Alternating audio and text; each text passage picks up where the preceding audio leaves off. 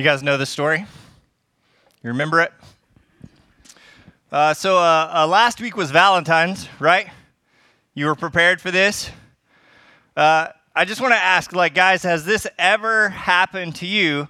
Has your wife or girlfriend ever said, "You don't have to get me anything for Valentine's Day"? If she has ever said that, I need you to know something. It's a trap. It's a trap. It's a trap. It's a trap. And honestly, in this scene in John, in the Gospel of John, that's exactly what's happening. It's a trap. The religious elite of the day have gathered around to trap Jesus. Here he is. He's innocently teaching in the temple, and here they show up. And Jesus is probably, this is just Adam's reading, Jesus isn't the only one who's trapped, but I think the woman is trapped too. Because they're way too convinced that she was, it says she was caught in the act. And that what that tells me is it was a trap. It's a trap. It's a trap. It's a trap. I don't know what the hot button sin of the day was. I think it was probably adultery. I think it's fair to see from this story. It was the big one. It was kind of like that.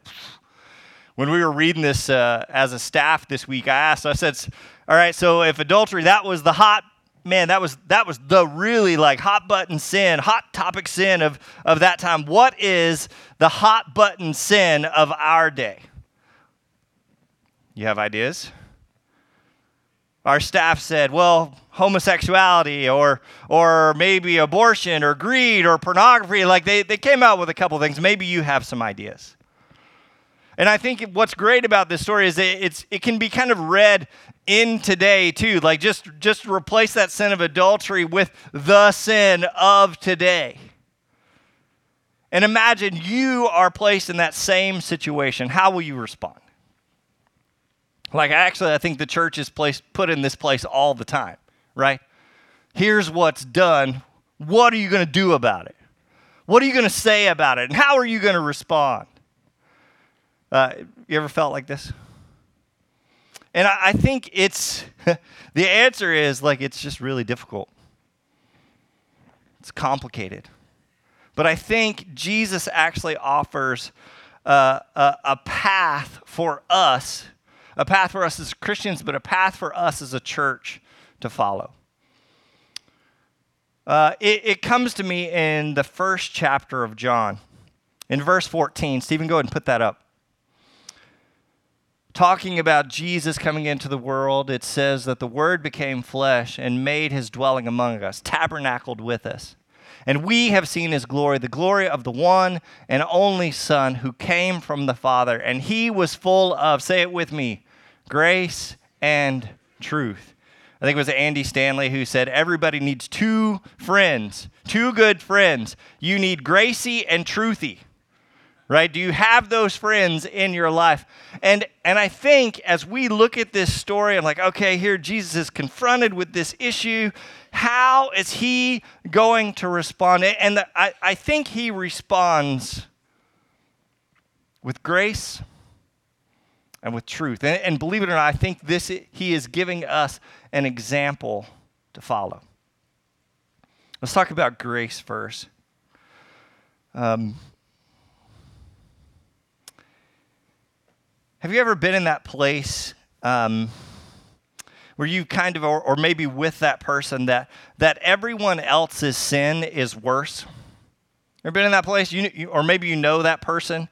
Have you ever thought, man, the sin you struggle with is really greater or worse than the sin I don't struggle with? Have you ever had these thoughts? Well, of course not. Of course, no one would fess up to it. But I think sometimes we get this attitude that somebody else's sin is always the big one. You ever have that attitude? Well, their sin, that's really the big one. I'm not saying I'm not a sinner. I'm just saying my sins are the little ones. Any of this sound familiar? And I think Jesus leans kind of into this idea of this scene is really a judgment scene. It's a courtroom scene. And courtroom kind of idea and symbology is important in John all the way around. But Jesus responds, so the men show up and her sin is the bad one. They've already got the stones in hand. They're ready to go. And Jesus responds simply by saying, okay, well, you without sin, you go ahead and go first. And you know what happens next, like the old ones, the wise ones, they drop theirs first and then followed by the young ones. And they walk, they're kind of convicted. But there is one in this scene that could have rightly and justly picked up the stone, right? There was one in this scene, Jesus himself, the Holy One of God, the sinless One of God, could have gone, yep, she's a sinner. This is what the law says. She could have picked up the stone. He could have picked up the stone and he could have begun to cast it. Like, I think it's important to see that Jesus is the only one who is the righteous judge, or God is the righteous judge. This kind of language is really, really thick and important in the Old Testament. If you look at this courtroom scene, in a courtroom, what are the characters in a courtroom? Like, there's a witness, there's the defendant, there's the jury, and then sitting up above everyone else is who? The judge, right? And too often, I think we want to be in the judge seat, right? Or at least in the jury seat. But I think scripturally, theologically, if you look, we're actually supposed to be in the witness seat. Because there's only one righteous judge, and that's God, and that's Jesus. And Jesus is the righteous one. Like, he knows this woman's story, right? And coincidentally, you guys know that there's a whole character missing, like, where's the man at? Like, the law applied to him too, by the way. But Jesus is the righteous judge, the sinless one. But I want to remind you about what it says in John. Everybody knows John 3:16. You probably saw it at the Super Bowl. Somebody had it up on a poster. But I'll remind you of John 3:17. Stephen, go ahead and put that up. The very next verse said, God sent his son into the world not to judge the world, but to save the world through him. Like, I think this is why it's so powerful, important. Even though Jesus is the righteous judge, he chooses grace. That's why I'd rather him be the judge than me. Because I don't know that I would. He doesn't give her what she deserves. And I think maybe grace means letting someone else sit in the seat of judgment. What seat are you in? The men who came to accuse her, they felt righteous and they felt like this is our duty, right? And yet Jesus, whose job he really was the righteous one, chose grace anyway. And that's what I would say, is that grace needs to be chosen because Jesus is full of grace. And what else did it say? Truth. He asked the woman, where are your accusers? Didn't even one of them condemn you? She simply says, no, Lord. And then he says, neither do I. Go and sin no more. I want you to know that Jesus extends grace to her, but he also tells her the truth. Now we're going to get into some tough stuff. Let's talk about truth. What is truth, and what value does it have in our world? How much is truth valued in our media? Why are you laughing? How much is truth valued in our government,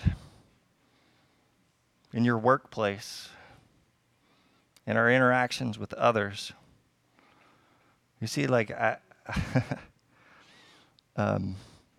let's do this. Let's do an exercise. You guys, can you do this? I want you to turn to the person sitting next to you. Sorry, introverts, hang in there. I want you to turn to the person sitting next to you, and I want you to tell them the truth. Tell them the truth. All right? Are you ready? I'm gonna count down from 5. You're gonna turn, and you're gonna tell each other the truth. 5, 4, 3, 2, 1, go.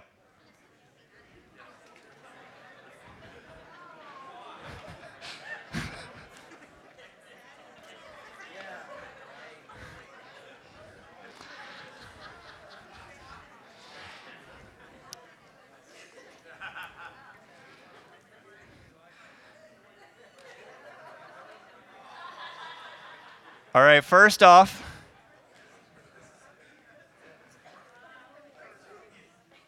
you were all too eager to do this. How did you do? You told the truth. I think that's interesting because in my experience, almost no one does. Or at least, I'll put it this way, almost no one tells the truth well. And there's reasons we don't.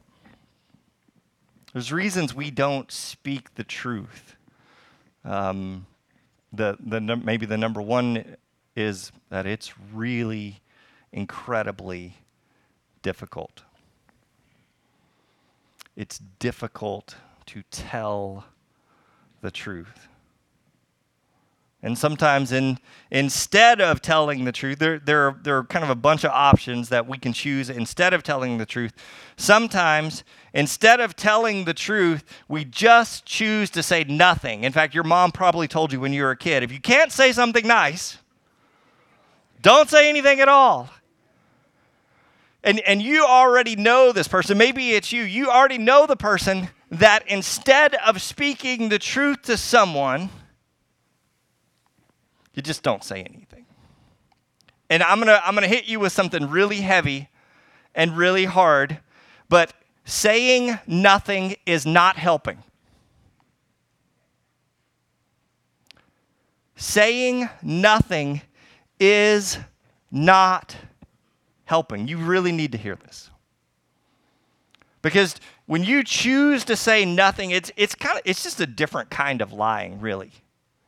It's withholding. It's not necessarily helping the other person or you. And when you don't say anything, sometimes it can lead to you being trampled on. And it leads to people potentially not respecting you. It may only serve to weaken your character. I love what Jordan Peterson says about this. He says, if you will not reveal yourself to others, you cannot reveal yourself to yourself.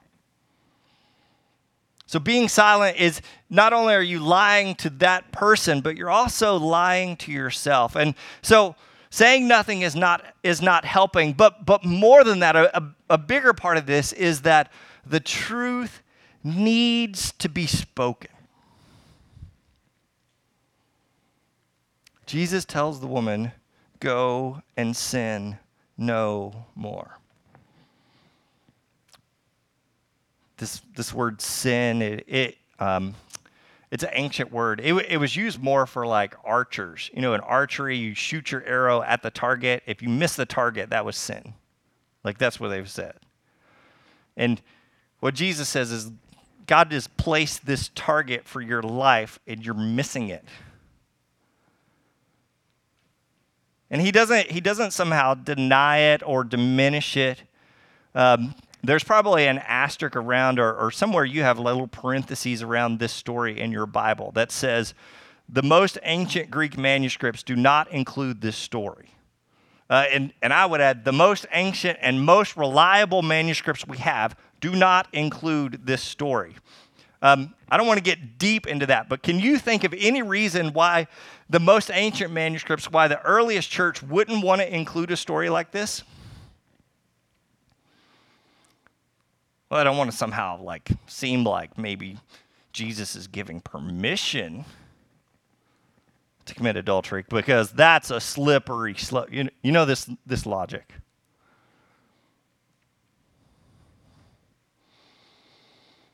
Jesus says, but I think he says, you have sinned. He recognizes her sin. Sure, maybe she was trapped, but she is a sinner. And Jesus doesn't just shrug from that truth or from her actions, but speaks truth to her. Go and sin no more. And before that, even before he gets to that moment, he calls her woman. This is something the New Living Translation actually misses. He actually says the word woman. Where are your accusers? And this is an important thing because like it's not a derogatory term. He's not picking on her. Like, this word woman probably means a term of respect and endearment. This same word woman, the way he even pronounces it, is how Jesus describes his own mother later. So calling her woman gives her something. Do you see that? Sometimes we talk about incarnation and excarnation. We talk about at Christmas, we sing about the incarnate deity, right? Like, incarnation means to put flesh on something. So when we sing in Christmas about incarnation, Jesus became flesh, right? Like, he became human. But there is also excarnate. And excarnate, if any of you have ever been a hunter or maybe a farmer or had to butcher an animal, excarnate is what you do to the animal after you kill it. You strip the flesh from it. And what I would say is the crowd that brought the woman before Jesus, were they incarnate her or excarnate her? Yeah. She wasn't a woman. She was just the sin, right? She didn't represent anything else beyond the sin that she committed. Their concern was not for her. Their concern was not for her as a person, as a woman, their concern was only that she was a sin. She was less than human. And I think when Jesus says woman, do you see it? He gives her something. Her identity as a person, as a human, had been taken from her. And Jesus gives it back and says that you are a person. You are a child of God, worthy of love, worthy of respect, worthy of kindness, worthy even of grace. She is a person, not an object. And I think it's important to see that that is part of the truth that Jesus speaks to her.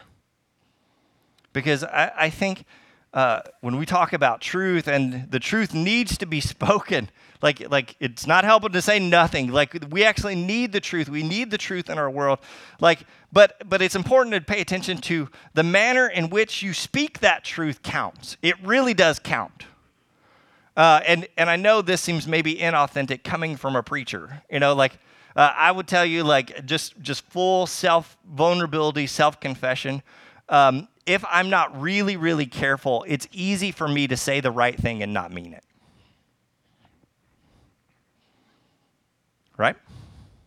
So if I say the right thing, but I don't really mean it, is that truth? You see, the manner in which we speak the truth counts. And part of that is, and we don't get a full picture of this, but part of that is nonverbals. It's one of the things we talk about when I do premarital preparation with couples who are getting ready to be married. We talk about communication. We talk about communication a lot, and we talk about nonverbals a lot. So, statistically, how much of communication between individuals, like how much communication do you think actually happens with words? I know we're on a slippery slope already, right? How much communication actually happens with words? You guys, anybody want to guess? 7. 7% of communication actually happens with words. That's why your mom doesn't understand your text message. Like you need those nonverbals become really important. Only 7% of communication happens through words. 38% happens through inflection or tone of voice. Guys, I'll just tell you, your women are more keyed into this than you are. And 55% is non-verbals. Nonverbals communicate if what is being said is true or not. And you already inherently are doing this. You're doing it without knowing it. Think back to the exercise you just did a minute ago, right? I just said, tell the truth. How did you do? Did you believe him? Why or why not? Were their arms crossed? Did they turn and address you? Did they look you in the eye? What was their tone of voice? You see, I think the truth, and this is going to be really hard because I would much rather be on the side of I just want to say the right thing. I don't really care how I say it or how I feel about it or how it comes out. But I think that's not, I don't think that's true. I think to speak the truth means to examine ourselves. Before the truth comes out, it is to look inside and examine every micro expression. Maybe I said the right thing, but was I being sarcastic? We're all pros at this. Did I speak the truth with contempt or conceit? Was it somehow self-congratulatory? Did I speak the truth in tolerance? Was it somehow self-righteous? You see, I think this is one of the great things about the Lumo video and their telling of this story because I want to see what happened in that moment between Jesus and this woman, right? What was his tone? When their eyes met, when she was able to look up and their eyes met, what truth was spoken in that look? One of my favorite passages, I share it a lot with teenagers, is Luke 6:45. It simply says, out of the overflow of the heart does the mouth speak. Truth needs to be spoken. Saying nothing is not helping, and how you speak the truth matters. In fact, some of you who grew up in the church, you already know that we are to speak the truth in love. So in just a moment, I'm going to say a prayer, and I'm going to dismiss you to a time of response and communion. And around the room, we have the elements of communion. And if you want to know more about this or why we do this, you can always check our bulletin, or we'd be happy to talk with you. But we think this is sacred space. We've opened God's word up. How is it opening us up, and how are we responding? And today I'm going to invite you to do something a little bit different in this response space. And what's different is I made a sandbox. You guys see it? Some of the kids have already been in it. And I made a sandbox because the part of this story that always comes up is, what did Jesus write in the sand? Right? You already feel it, don't you? At least 2 times in this story, Jesus kneels down and writes in the sand. And again, like John leaves us hanging. Like he doesn't tell us. You know, lots of people have suspected. Well, he was writing the names of the bad guys with the rocks, or he was writing the names of the bad guys and all their sins, or maybe he was writing the woman's name and her sins. I wonder if, I don't know what he was writing, but I wonder if he was just taking those moments like to choose his words carefully.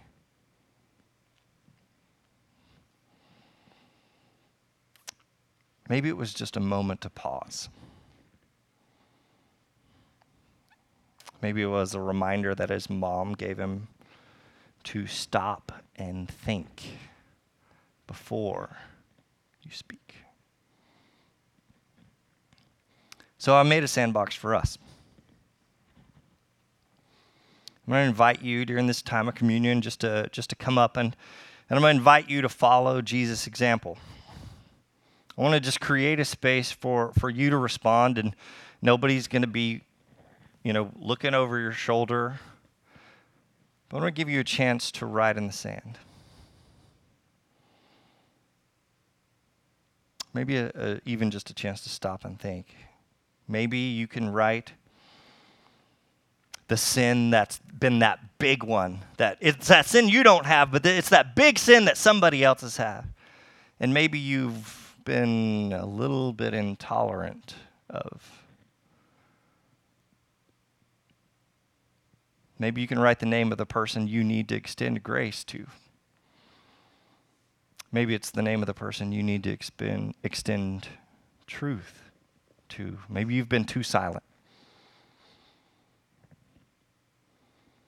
Maybe write your own name. Name of a person you need to forgive. Maybe you need to write your name because you have attitudes towards others' sin that you've been harboring that's just really hurtful and not helpful. So I give you a sandbox just as a moment to check yourself. Out of the overflow of the heart does the mouth speak. So I give you sand to check your attitude, to check yourself, to check your heart. Because this situation is coming for you. This isn't a story that just happened in time. This is a story that is happening now. It's happening today. What will you say when that friend or coworker or family member approaches you and confesses that they've been in an affair? How will you respond when that friend or coworker or family member approaches you and confesses that they're really struggling with homosexual desires? How will you respond?